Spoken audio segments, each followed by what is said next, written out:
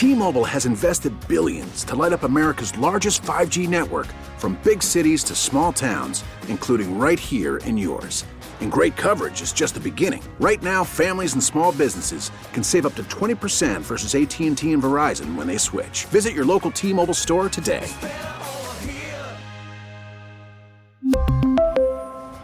Plan savings with 3 lines of T-Mobile Essentials versus comparable available plans. Plan features and taxes and fees may vary. Now, with the MLB app, you can get baseball your way.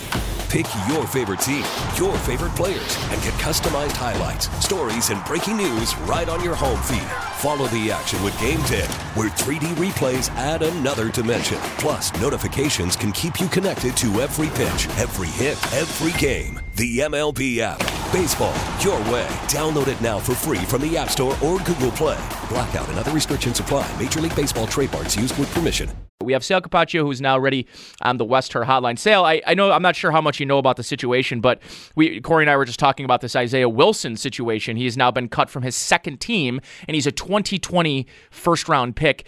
How difficult, you've covered the league and you've covered the Bills for some time now. How difficult and how wrong would things have to go for a team to basically trade your first-round pick 1 year after taking him? Yeah, this went south really quickly with this young man. And, obviously we don't know the entire backstory of what he's going through, what's going on. But according to what I read from Ian Rappaport, he has basically told people he doesn't want help right now. So, whatever's going on in his life, it seems like he is not in football mode. He doesn't want to do that. He wants to do whatever he's doing, and that was clear with the Tennessee Titans when they made the decision to move on from him very, very quickly, which you never see, like you said. And then for him to be he was there for like a week, 2 weeks, whatever it was in Miami. For them to already move on from him just speaks to the fact that obviously they realized very quickly that this was a young man who is not going to be able to help them. And hopefully, for whatever is out there and, what's going on, maybe needs some help himself, but right now he's not a person that's willing to reach out to do that. So, Sale, before we kind of get into, I got some other questions for you on sort of the week that was for the rest of the AFC East. Before we do that, I kind of wanted to get some thoughts from you on the signing yesterday with Jacob Hollister, former Wyoming teammate of Josh Allen. The Bills go out and they get, I think, a very good deal for Jacob Hollister. When you look at the New York Jets, who signed former Bill Tyler Kroft, the Bills were able to bring Hollister in here for less than Kroft was given on a 1-year deal to go to New York. So talk a little bit about that decision and whether or not you believe it might turn. Basically, my question is, do you think that's it for the Zach Ertz idea if they go out and they give Hollister the league minimum? I don't think it's it, but I think it's diminishing. It seems like if indeed the Bills were in on Zach Ertz, which I think most reporting has said, and I think we could figure out they probably would be on some level. I would say it's diminishing. But I don't think that just completely takes it off the table. If you still get an opportunity to trade for that player, or if the Eagles wind up, releasing him because nobody's going to give them what they're asking for, then I think that you have to keep the door open, the possibility. But I think Brandon Beane has, he's not just going to give up whatever the Eagles want, and he's not just going to suddenly say, well, you know what, we got to do this, and I'm going to reach and the value is not what I wanted. He's going to hold a line on what he believes is right for his franchise and right for his team. And obviously he doesn't feel that whatever the Eagles want, if that's the case, is what he's willing to give up. So I just think Brandon Beane is going to make sure he does what's right for his team, and it doesn't make sense right now, obviously. Now, maybe it might. It might still make sense down the road, but he's not about to rush anything. So, Sale, I want to ask you on the Eagles front of this because, I think if you're an NFL fan and you're an outsider looking at that franchise, pretty safe to say Howie Roseman's had a really tough go of it, really for the better part of a full year now, not just a league year, but kind of a full calendar year. And I'm wondering, maybe the Zach Ertz trade maybe sums it up best, but talk a little bit about, like, in that position, if you're a team who's maybe overvaluing the asset you have on your roster, and now it looks like teams have moved on, what's the delicate balance if you're like a Howie Roseman or just an NFL GM that you have to sort of strike with these types of moves? Because if you wait out too long and your expectations of getting a third-round pick, which is what it was reported they had been sort of stuck on trying to get for Ertz, and now the Chargers, they move on, they get Jared Cook, the Bills, they potentially move on on in a move to get Jacob Hollister. What's the balance that you have to strike as an NFL GM about maybe sitting too long on value that maybe no one else is seeing? It is a balance. You're right about that, and it's hard because here's the thing.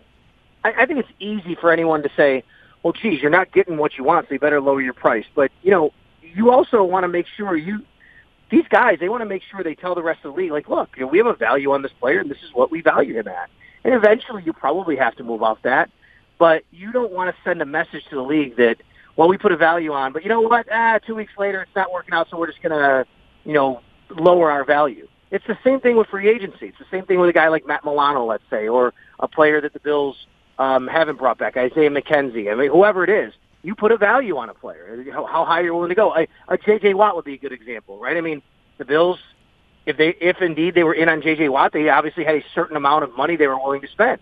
You don't just continue to go higher and higher just because you like the player. You can't do that. You have to take the emotion out of the equation. And it is a tough situation for a guy like Howie Roseman. You also have to remember, they're rebuilding. They're coming up. This franchise just won a Super Bowl a few years ago. They are rebuilding. So, he has to try and figure out what's best for his roster long term, but he doesn't want to just give away players. He doesn't want to just give away assets. It just doesn't work like that. And you do not want to send a message to the rest of the NFL and every other GM that you are willing to do that. It's not prudent for any GM to do that. So it is a balance, but I also understand from his perspective and any GM's perspective why you would hold your line for a while. Sal Capaccio here, joining me live on the West Her Hotline for Sports Talk Saturday. Our shortened, condensed version of Sports Talk Saturday will still be going until 2 o'clock today, just a 12 to 2 show. Sal, I'm glad you mentioned Isaiah McKenzie. He's kind of the next piece I wanted to get with you on here. And maybe less about Isaiah McKenzie, but more about the role that McKenzie has played since coming over a few years ago on waivers. And I'm wondering, maybe this is more so just to the sake of waiting, and maybe the Isaiah McKenzie's camp and his agent is looking for more money than the Bills potentially think he's worth, and are allowing him to sort of see if he can get that value on the market. But if the Bills are unable to strike a deal with Isaiah McKenzie to bring him back, do you suspect that they're still out there looking for someone to fill that role? Because I do think it's a sneaky important role in Brian Daboll's offense, and I think you can tell me all till you're blue in the face. I think the Emmanuel Sanders move was fantastic, but I don't think that closes the deal on what they need to add to the room, considering the role that I think is deeply missing without McKenzie in the lineup. I agree with you on that. Emmanuel Sanders is not that type of player, right? I mean, like, if you're looking for the guy that, and the way I've described it, going back a couple months, is what the Bills need on offense is Isaiah McKenzie with a turbo button, right? I mean, they need even more. They need the guy like Isaiah McKenzie is, but they need an even more dynamic guy. That doesn't rule out and say, I'm not telling you they don't need Isaiah McKenzie. I love Isaiah. I think Isaiah would still be a very good, I'd love to have him as an addition to this offense. I think he's a very valuable player in that role. But yeah, I think that they still have to find it, wherever that is. Maybe they feel, these guys come out of the draft a lot now, right? They're really dynamic. The game has changed so much at the college level. You're finding more and more of these speedsters that you get the ball in their hands and they create space. You get them in space and they can do something. Maybe they feel that they're going to be able to find that in the draft. Maybe what we see here, Nate, is they go to the draft. If they don't find it and find the value in the draft, then they revisit a guy like Isaiah if he hasn't found a job yet. We'll see. Maybe the other thing I'll bring up too, and we don't know this, and I don't know this, Isaiah McKenzie might be looking for something different than he's had in Buffalo. Maybe he feels, look, I got Stephon Diggs, Gabriel Davis, and now Emmanuel Sanders. How many snaps am I seeing? They got Jake Kumaro, Duke Williams, Isaiah Hodgins. How many snaps am I seeing? Sure, there's a role for me in Buffalo, but I think people forget about the player's equation, the player's side of this as well, which is these guys, someone like Isaiah might feel, I'm more valuable than what the Bills are going to offer me. I don't know that. And, he could still return punts and kicks without Andre Roberts now. But I do think it's something to think about, that maybe it's him that wants something different, and, we'll see where it goes. So, Sal, as I mentioned, I kind of wanted to talk to you a little bit about the rest of the AFC East in particular. The two teams that have been making maybe some of the most moves are the Jets and Patriots, and I don't think it's a surprise for us or for really anybody. Two teams that struggled last year, had lots of cap space this upcoming offseason, and they're utilizing it. I want to start with the Jets first because I think ultimately they end up with some of the higher-end planned moves of the two teams. And I like the addition of Corey Davis a lot, Sale, but the Carl Lawson move makes a lot of sense. And I think we're starting to see the shift in culture. And I know that, there hasn't been any preseason or even, any training camp and legitimate practice yet, but I think we're starting to see the difference in Robert Saleh being the head coach there in New York than a guy like Adam Gase. Well, 100%. I mean, he is the exact opposite of Adam Gase, right? It's just like Sean McDermott's the exact opposite of Rex Ryan. And oftentimes you see that when teams hire new coaches. I like what the Jets have done as far as the players they brought in. I think that's really nice, some of the players. I don't know, maybe they overpaid a bit for Corey Davis, even though I really like the player. But that's okay. I mean, that's what happens sometimes in free agency. But the Jets still have a lot of work to do around their roster. To me, they're still at best the third best team, probably the fourth best team in the division. Even with some of these additions, their roster was so void of talent last year. Even gaining a few of these higher end players, if you will, even if you say a tier one, a guy like Carl Lawson, maybe tier two, maybe free wide receiver, and a guy like Corey Davis, something like that, whatever you want to term. I mean, even if you think even higher of them, I think they still have a lot of work to do around their roster overall. They're not going to go out there and suddenly take over the AFC East with these moves, although I agree with you that, Robert Saleh is putting his footprint on there, his imprint, and so is Joe Douglas. He's trying to build through the draft. He's going to still try to do that. He's got all these picks. And what's going to happen at quarterback? Are they going to build around Sam Darnold? I'll tell you this. If they go into next year with a rookie and Zach Wilson, I mean, that's another however long you want to wait. Now, granted, rookies can come in and play really well right away. We've seen that. Herbert, Burrow, guys like that. But I think they're still a ways away with the talent overall in the roster from 1 to 53. Well, then let's kind of move over to the Patriots, Sale, because I think, at first, it was hot and heavy, a lot of volume at, in terms of free agency and the additions they've made. As the dust has settled and the contracts have come to light, where do you stand on guys like Nelson Aguilar, who's making, $4 million more a year than a Juju Smith-Schuster just signed for, is likely going to be making just slightly less than what Kenny Golladay, who was widely considered the top wide receiver on the market, was getting. And you look at kind of where Kendrick Bourne and Nelson Aguilar, who are, by the way, nice players. But, I don't think anyone's kidding themselves that either of them have, wide receiver 2 potential. They're really kind of more wide receiver 3s at best. So with that said, and with the money that you saw get handed out, what would you say your overall thoughts are of what the Patriots did in free agency? Super aggressive, obviously, we know that, and it's kind of a little bit of a change of what we've seen. They get all these comp picks every year because of the opposite. They let guys go. But see, here's the thing. This is what it is to be like a regular NFL team. This is what teams have to do. They have work to do. They do not have Tom Brady anymore. They don't have guys going there to play on the cheap just to win rings. They don't have Tom Brady to cover up all the holes around their roster. So now they have to spend in free agency to fill those holes. And they went out and they got good players. But there's still a massive gap right now at quarterback between the New England Patriots and the Buffalo Bills, the team they're trying to chase. You cannot convince me that Cam Newton is a guy that can, bridge that gap the way that they've had in the past, even if you surround him with that talent. I'm also, wondering how they're going to philosophically run their offense. It's great to say, look at this. My gosh, they got these 2 great tight ends. They're going to run a lot of 12 personnel. And, I know Warren Sharp's done a lot of work on this, and he's excellent saying, 12 personnel is the way to go. That's great. But you know what? It reminds me a lot of the Baltimore Ravens. The Ravens are a good team. They're a good offense. But, they're very limited because they don't have explosive playmaking ability, and I don't know where that's going to come from with the Patriots. Number 2, there's less margin for error. If you're going to try and win 24-21 every game because of this philosophy of running the ball like this, there's less margin for error. And number 3, what happens when you get down? So, yeah, they've improved. I agree. And you know what? They're probably the number 2 team in the AFC East. They're still not on the Bills' level because there's still a very massive gap at quarterback.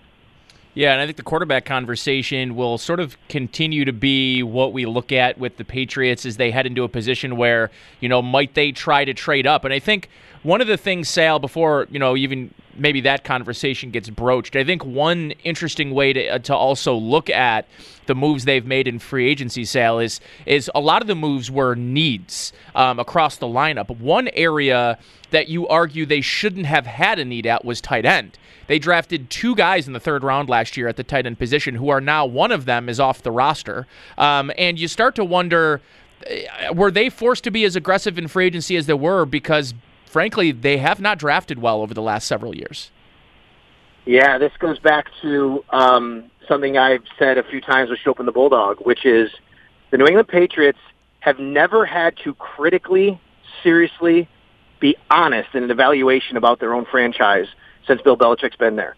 It's easy to just let people walk out the door and miss on draft picks when you have Tom Brady covering everything up. When you no longer have him and you actually have to think about how you want to build your team and hit on things, it becomes a lot more critical to hit. It becomes a lot more pressure to hit, and they haven't done that.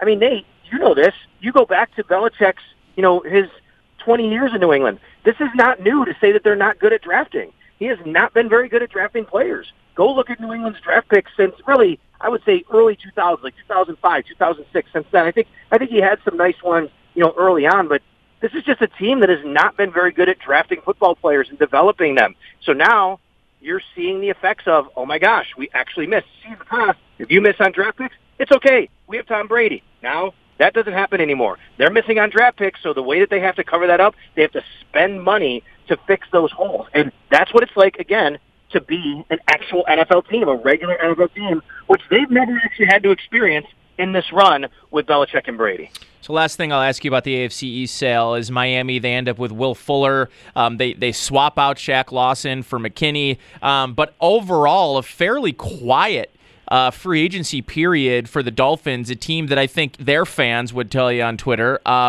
they were expecting a little bit more from in a year that, they were one win away from a playoff spot, and a year where they started to watch the Patriots, who were, one slot behind them in the division, make all of these moves. And I think the argument can be made that the Patriots were making moves to sort of try to catch up with the Bills, but in doing so, they probably did catch up to the Dolphins. Yeah, maybe. I mean, I think I agree. Dolphins fans would want that, but I don't mind the way the Dolphins have gone about it, because I think that they did a lot of their work last year. Now they're letting their culture set in. They're letting their, they want to bring back most of their guys, but the guys they have brought in, I really like the Jacoby Brissett pickup. I think he's a very, very good backup quarterback. He could start in this league. I like Will Fuller a lot in that move. They even brought in Robert Foster. I'm not saying he's going to be a starter, but it shows you that they're trying to pick up talent. They're trying to bring guys in to help out Tua and that offense. And by the way, they have the number 3 overall pick. I mean, if they have Devontae Parker, Will Fuller, and Jamar Chase, I mean, come on, Nate. That's a nice little wide receiver trio, right? So I like what they're doing. Maybe we'll see, where their overall roster is at the end of the day. They still have some work to do, but that's okay. I mean, this is a Miami team. I think that most of their work was done last year. Like I said, they're now going to let it settle in. And I think typically we've learned in the league that if you just go out there and spend a lot of money, it doesn't translate right away, especially if you have less time, like we don't know what this offseason looks like, for guys to get on the same page, basically. So, Sale, last thing I have for you here is, I don't know if you were as surprised as I was about the Mitchell Trubisky move. Part of me was really shocked. The other part of me felt like I called it. So it was a really weird feeling, like being like, hey, yeah, that makes a lot of sense. But really, like, where did you fall on kind of the surprise scale? And especially as you watch some of the moves other teams made at quarterback across the lead. I'm not some guy that's telling you I think Trubisky's top end or even top 25 starter in the league, but Andy Dalton, I mean, these are guys like I feel like he probably still had an opportunity to land somewhere and compete for a job. Instead, he takes a pretty significant pay cut to come into a situation where he's going to hopefully learn from Brian Daboll and Josh Allen and Ken Dorsey. But how surprised were you about the Trubisky move? Pretty surprised. I never even thought about him necessarily as an option. I know others have. You might have too, like you said. Mike Greenberg, he called it basically ESPN, and that's why he made a joke and said the Bills are the best run organization in all of professional football, because he had actually said that this is what they should do, and then they did it. So that was kind of funny. I think the other part that you brought up is critical here, which is think about it from Mitch Trubisky's side. He's probably looking at what Brian Daboll and Ken Dorsey have done with Josh Allen, how much they've really improved his game overall, where they went, to the AFC Championship game, and overall the offense they put together. And the fact that Brian Daboll will probably get a head coaching job after next year, we don't know, even after this year when a lot of people thought he would. But maybe he feels, hey, if I can hook my wagon to Brian Daboll and that offense, and I can learn, and I can really show, somebody in this league, maybe Brian Daboll brings him on somewhere. Maybe he gets a lot of recommendation from Brian Daboll or something as he goes on. I think Mitch Trubisky probably does this just as for himself and his future just as much as he does to join the Buffalo Bills, and the Bills want him. So it is super interesting. Yeah, I don't know. You know what's funny is a couple of years ago I wrote how if the Bills were to look at a good jump for Josh Allen from year 1 to year 2, look at Mitch Trubisky's jump from year 1 to year 2. And a lot of people said, "Oh my gosh, like that's really like." They would say, I don't want Josh Allen to be Mitch Trubisky. He should be better than that. I'm like, yeah, I agree. That's not my point. My point was, I think that if you're looking at a good jump, though, for the baseline stats, so I think for the last few years, they've kind of been compared up until last year a lot, and now they're on the same team, and I think that's kind of funny. All right, Sal, appreciate you, man. Enjoy the rest of your Saturday afternoon and your weekend, and stick by your phone because I just, it's although the really hot and heavy stuff happened, I just have the feeling something's going to happen here in the next, 24, 48 hours that's going to require some attention. So enjoy the rest of your weekend, man. All right, you too. Thanks a lot, Nate. Awesome. Sal Capaccio there on the Wester Hotline. I'm going to take a timeout because Benjamin Albright's going to join me up next out of Denver. He's one of the most locked-in and clued-in guys on the free agent circuit, so we'll get his thoughts on some of the moves this week, what the Broncos are doing, all of that and more on Sports Talk Saturday here on WGR.